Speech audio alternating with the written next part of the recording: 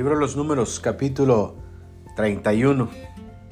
Jehová habló a Moisés diciendo: haz la venganza de los hijos de Israel contra los madianitas, después serás recogido a tu pueblo. Entonces Moisés habló al pueblo diciendo: armaos algunos de vosotros para la guerra y vayan contra Madián y hagan la venganza de Jehová en Madián. 1000 de cada tribu de todas las tribus de los hijos de Israel enviaréis a la guerra. Así fueron dados de los millares de Israel por 1000 por cada tribu, 12,000 en pie de guerra. Y Moisés los envió a la guerra, 1000 de cada tribu envió. Y Finés, hijo del sacerdote Eleazar, fue a la guerra con los vasos del santuario y con las trompetas en su mano para tocar, y pelearon contra Madián, como Jehová lo mandó a Moisés. Y mataron a todo varón. Mataron también entre los muertos de ellos a los reyes de Madián, Evi, Requem, Sur, Ur y Reba, 5 reyes de Madián. También a Balaam, hijo de Beor, mataron a espada, y los hijos de Israel llevaron cautivas a las mujeres de los madianitas, a sus niños y todas sus bestias y todos sus ganados, y arrebataron todos sus bienes, e incendiaron todas sus ciudades, aldeas y habitaciones, y tomaron todo el despojo y todo el botín, así de hombres como de bestias, y trajeron a Moisés y al sacerdote Eleazar y a la congregación de los hijos de Israel los cautivos y el botín y los despojos al campamento en los llanos de Moab, que están junto al Jordán frente a Jericó. Y salieron Moisés y el sacerdote Eleazar y todos los príncipes de la congregación a recibirlos fuera del campamento. Y se enojó Moisés contra los capitanes del ejército, contra los jefes de millares y de centenas que volvían de la guerra. Y les dijo Moisés: ¿por qué habéis dejado con vida a todas las mujeres?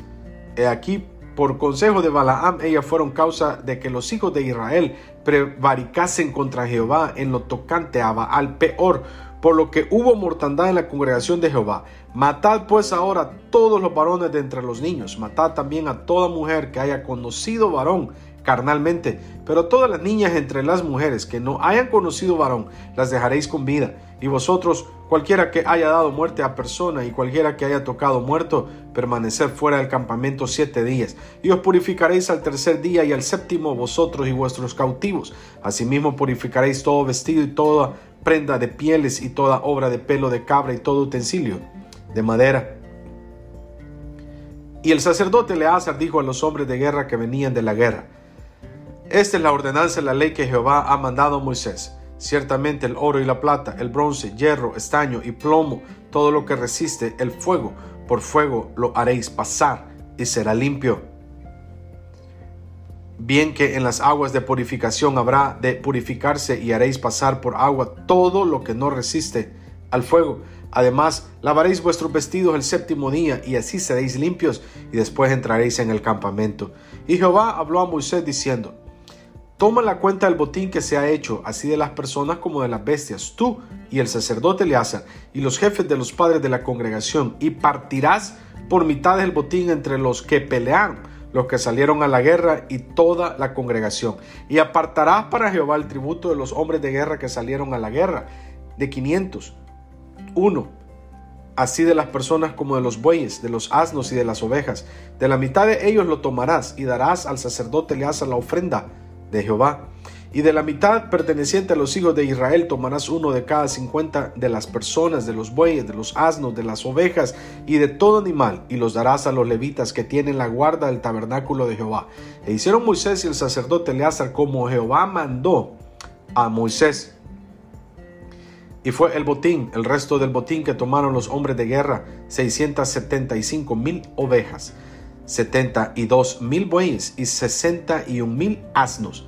En cuanto a personas de mujeres que no habían conocido varón, eran por todas 32,000. Y la mitad, la parte de los que habían salido a la guerra, fue el número de 337,500 ovejas, y el tributo de las ovejas para Jehová fue 675. De los bueyes, 36,000, y de ellos el tributo para Jehová 72. De los asnos, 30,500, y de ellos el tributo para Jehová 61. Y de las personas, 16,000, y de ellas el tributo para Jehová 32 personas. Y dio Moisés el tributo para ofrenda elevada a Jehová al sacerdote Eleazar, como Jehová lo mandó a Moisés. Y de la mitad para los hijos de Israel que apartó Moisés de los hombres que habían ido a la guerra, la mitad para la congregación fue de las ovejas 337,500, de los bueyes 36,000, de los asnos 30,500 y de las personas 16,000. De la mitad pues para los hijos de Israel tomó Moisés uno de cada 50, así de las personas como los animales, y los dio a los levitas que tenían la guarda del tabernáculo de Jehová, como Jehová lo había mandado a Moisés. Vinieron a Moisés los jefes de los millares de aquel ejército, los jefes de millares y de centenas, y dijeron a Moisés: tus siervos han tomado razón de los hombres de guerra que están en nuestro poder, y ninguno ha faltado de nosotros, por lo cual hemos ofrecido a Jehová ofrenda, cada uno de lo que ha hallado, alhajas de oro, brazaletes, manillas, anillos, zarcillos y cadenas, para hacer expiación por nuestras almas delante de Jehová. Y Moisés y el sacerdote Eleazar recibieron el oro de ellos, alhajas todas elaboradas, y todo el oro de la ofrenda que ofrecieron a Jehová. Los jefes de millares y de centenas fue 16,750 siclos. Los hombres del ejército habían tomado botín, cada uno para sí. Recibieron pues Moisés y el sacerdote Eleazar el oro de los jefes de millares y de centenas, y lo trajeron al tabernáculo de reunión por memoria de los hijos de Israel delante de Jehová.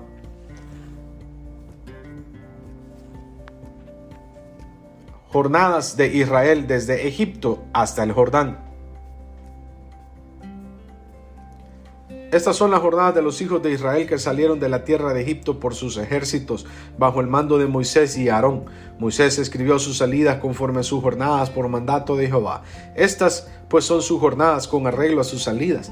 De Ramesés salieron en el mes primero, a los 15 días del mes primero. El segundo día de la Pascua salieron los hijos de Israel con mano poderosa a vista de todos los egipcios, mientras enterraban los egipcios a los que Jehová había herido de muerte de entre ellos a todo primogénito. También había dicho Jehová juicios contra sus dioses. Salieron pues los hijos de Israel de Ramesés y acamparon en Sucot. Salieron de Sucot y acamparon en Etam, que está al confín del desierto. Salieron de Etam y volvieron sobre Pi Hahirot, que está delante de Baal Zephón, y acamparon delante de Migdol. Salieron de Pi Hahirot y pasaron por en medio del mar al desierto, y anduvieron 3 días de camino por el desierto de Etam y acamparon en Mara. Salieron de Mara y vinieron a Elim, donde había 12 fuentes de agua y 70 palmeras, y acamparon ahí. Salieron de Elim y acamparon junto al Mar Rojo. Salieron del Mar Rojo y acamparon en el desierto de Sin. Salieron del desierto de Sin y acamparon en Dofca. Salieron de Dofca y acamparon en Aluz. Salieron de Aluz y acamparon en Refidín, donde el pueblo no tuvo aguas para beber. Salieron de Refidín y acamparon en el desierto de Sinaí. Salieron del desierto de Sinaí y acamparon en Kibrot Hataava. Salieron de Kibrot Hataava y acamparon en Aserot. Salieron de Aserot y acamparon en Ritma. Salieron de Ritma y acamparon en Rimón Pérez. Salieron de Rimón Pérez y acamparon en Libna. Salieron de Libna y acamparon en Risa. Salieron de Risa y acamparon en Seelata. Salieron de Seelata y acamparon en el monte de Sefer. Salieron del monte de Sefer y acamparon en Arada. Salieron de Arada y acamparon en Maselot. Salieron de Maselot y acamparon en Tahat. Salieron de Tahat y acamparon en Tara. Salieron de Tara y acamparon en Mitka. Salieron de Mitka y acamparon en Asmona. Salieron de Asmona y acamparon en Moserot. Salieron de Moserot y acamparon en Bene Jaacán. Salieron de Bene Jaacán y acamparon en el monte de Gidgad. Salieron del monte de Gidgad y acamparon en Jotbata. Salieron de Jotbata y acamparon en Abrona. Salieron de Abrón y acamparon en Esión Geber. Salieron de Esión Geber y acamparon en el desierto de Sin, que es Cades. Y salieron de Cades y acamparon en el monte de Or, en la extremidad del país de Edom. Y subió el sacerdote Aarón al monte de Or, conforme al dicho de Jehová, y allí murió. A los 40 años de la salida de los hijos de Israel de la tierra de Egipto, en el mes quinto, en el primero del mes. Era Aarón de edad de 123 años cuando murió en el monte de Or. Y el cananeo, rey de Arad, que habitaba en el Negev, en la tierra de Canaán, oyó que habían venido los hijos de Israel, y salieron del monte de Or y acamparon en Salmona, y salieron de Salmona y acamparon en Punón. Salieron de Punón y acamparon en Obot. Salieron de Obot y acamparon en Jeabarim, en la frontera de Moab. Salieron de Jeabarim y acamparon en Dibón Gad. Salieron de Dibón Gad y acamparon en Almón Diblataim. Salieron de Almón Diblataim y acamparon en los montes de Abarim, delante de Nebo. Salieron de los montes de Abarim y acamparon en los campos de Moab, junto al Jordán, frente a Jericó. Finalmente acamparon junto al Jordán, desde Bet-Jesimot hasta Abel-Sitín, en los campos de Moab. Y habló Jehová a Moisés en los campos de Moab junto al Jordán, frente a Jericó, diciendo: habla a los hijos de Israel y diles: cuando hayas pasado el Jordán, entrando en la tierra de Canaán, echaréis de delante de vosotros a todos los moradores del país y destruiréis todos sus ídolos de piedra y todas sus imágenes de fundición, y destruiréis todos sus lugares altos, y echaréis a los moradores de la tierra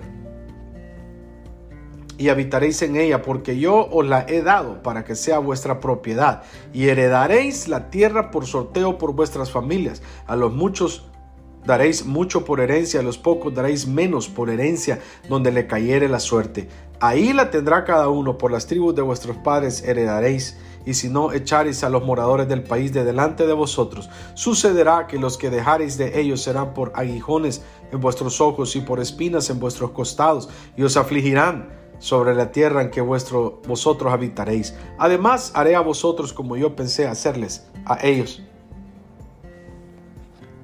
Capítulo 35. Herencia de los levitas. Habló Jehová a Moisés en los campos de Moab junto al Jordán, frente a Jericó, diciendo: manda a los hijos de Israel que den a los levitas de la posesión de su heredad ciudades en que habiten. También daréis a los levitas los ejidos de esas ciudades alrededor de ellas, y tendrán ellos las ciudades para habitar, y los ejidos de ellas serán para sus animales, para sus ganados y para todas sus bestias. Y los ejidos de las ciudades que daréis a los levitas serán 1000 codos alrededor, desde el muro de la ciudad para afuera. Luego mediréis fuera de la ciudad, al lado del oriente 2000 codos, al lado del sur 2000 codos, al lado del occidente 2000 codos, y al lado del norte 2000 codos, y la ciudad estará en medio. Esto tendrán por los ejidos de las ciudades. Y de las ciudades que daréis a los levitas, 6 ciudades serán de refugio, las cuales daréis para que el homicida se refugie allá. Y además de estas daréis 42 ciudades. Todas las ciudades que daréis a los levitas serán 48 ciudades con sus ejidos. Y en cuanto a las ciudades que diereis de la heredad de los hijos de Israel, del que tiene mucho tomaréis mucho, y del que tiene poco tomaréis poco. Cada uno dará de sus ciudades a los levitas según la posesión que heredará. Habló Jehová a Moisés diciendo: habla a los hijos de Israel y diles: cuando hayáis pasado al otro lado del Jordán, a la tierra de Canaán, os señalaréis ciudades de refugio. Tendréis donde huya el homicida que hiriere a alguno de muerte sin intención, y os serán aquellas ciudades para refugiarse el vengador. Y no morirá el homicida hasta que entre en juicio delante de la congregación. De las ciudades pues que daréis, tendréis 6 ciudades de refugio. 3 ciudades daréis a este lado del Jordán, y 3 ciudades daréis en la tierra de Canaán, las cuales serán ciudades de refugio. Estas 6 ciudades serán de refugio para los hijos de Israel, y para el extranjero y el que more entre ellos, para que huya allá cualquiera que hiriere de muerte a otro sin intención. Si con instrumento de hierro lo hiriere y muriere, homicida es, el homicida morirá. Y si con piedra en la mano que pueda dar muerte lo hiriere y muriere, homicida es, el homicida morirá. Y si con instrumento de palo en la mano que pueda dar muerte lo hiriere y muriere, homicida es, el homicida morirá. El vengador de la sangre, él dará muerte al homicida. Cuando lo encontrare, él lo matará. Y si por odio lo empujó o echó sobre él alguna cosa por acechanza, si muere, o por enemistad lo hirió con su mano y murió, el heridor morirá. Es homicida. El vengador de la sangre matará al homicida cuando lo encontrare.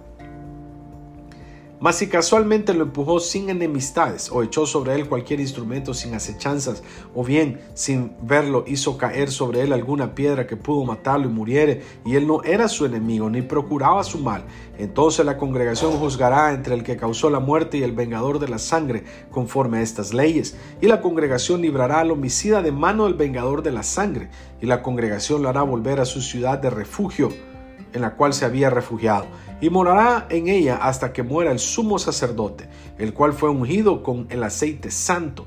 Mas si el homicida saliere fuera de los límites de la ciudad de refugio en la cual se refugió, y el vengador de la sangre le hallare fuera del límite de la ciudad de refugio, y el vengador de la sangre matare al homicida, no se le culpará por ello, pues en su ciudad de refugio deberá aquel habitar hasta que muera el sumo sacerdote, y después que haya muerto el sumo sacerdote, el homicida volverá a la tierra de su posesión.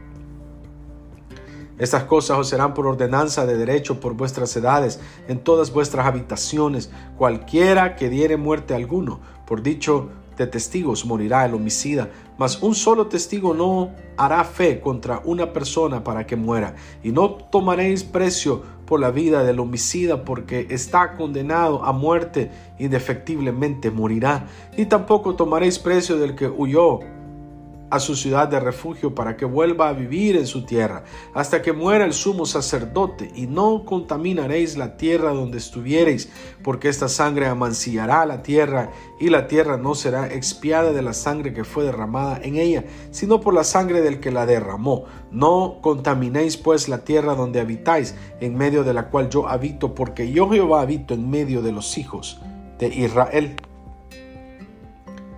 Capítulo 36. Ley del casamiento de las herederas. Llegaron los príncipes de los padres de la familia de Galaad, hijo de Maquir, hijo de Manasés, de las familias de los hijos de José, y hablaron delante de Moisés y de los príncipes, jefes de las casas paternas de los hijos de Israel. Y dijeron: Jehová mandó a mi señor que por sorteo diese la tierra a los hijos de Israel en posesión. También ha mandado Jehová a mi señor que dé la posesión de Zelofehad, nuestro hermano, a sus hijas, y si ellas se casaren con algunos de los hijos de las otras tribus de los hijos de Israel, la herencia de ellas será así quitada de la herencia de nuestros padres, y será añadida a la herencia de la tribu a que se unan, y será quitada de la porción de nuestra heredad. Y cuando viniere el jubileo de los hijos de Israel, la heredad de ellas será añadida a la heredad de la tribu de sus maridos. Así la heredad de ellas será quitada de la heredad de la tribu de nuestros padres.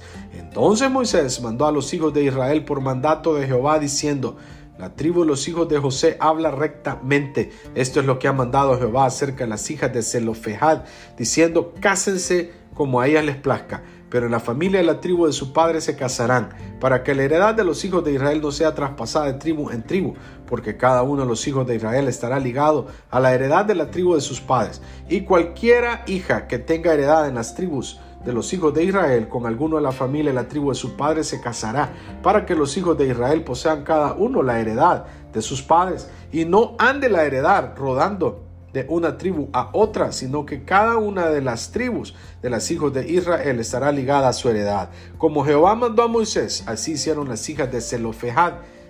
Y así Maala, Tirsa, Hogla, Milca y Noa, hijas de Zelofehad, se casaron con hijos de sus tíos paternos. Se casaron en la familia de los hijos de Manasés, hijo de José, y la heredad de ellas quedó en la tribu de la familia de su padre. Estos son los mandamientos y los estatutos que mandó Jehová por medio de Moisés a los hijos de Israel en los campos de Moab, junto al Jordán, frente a Jericó.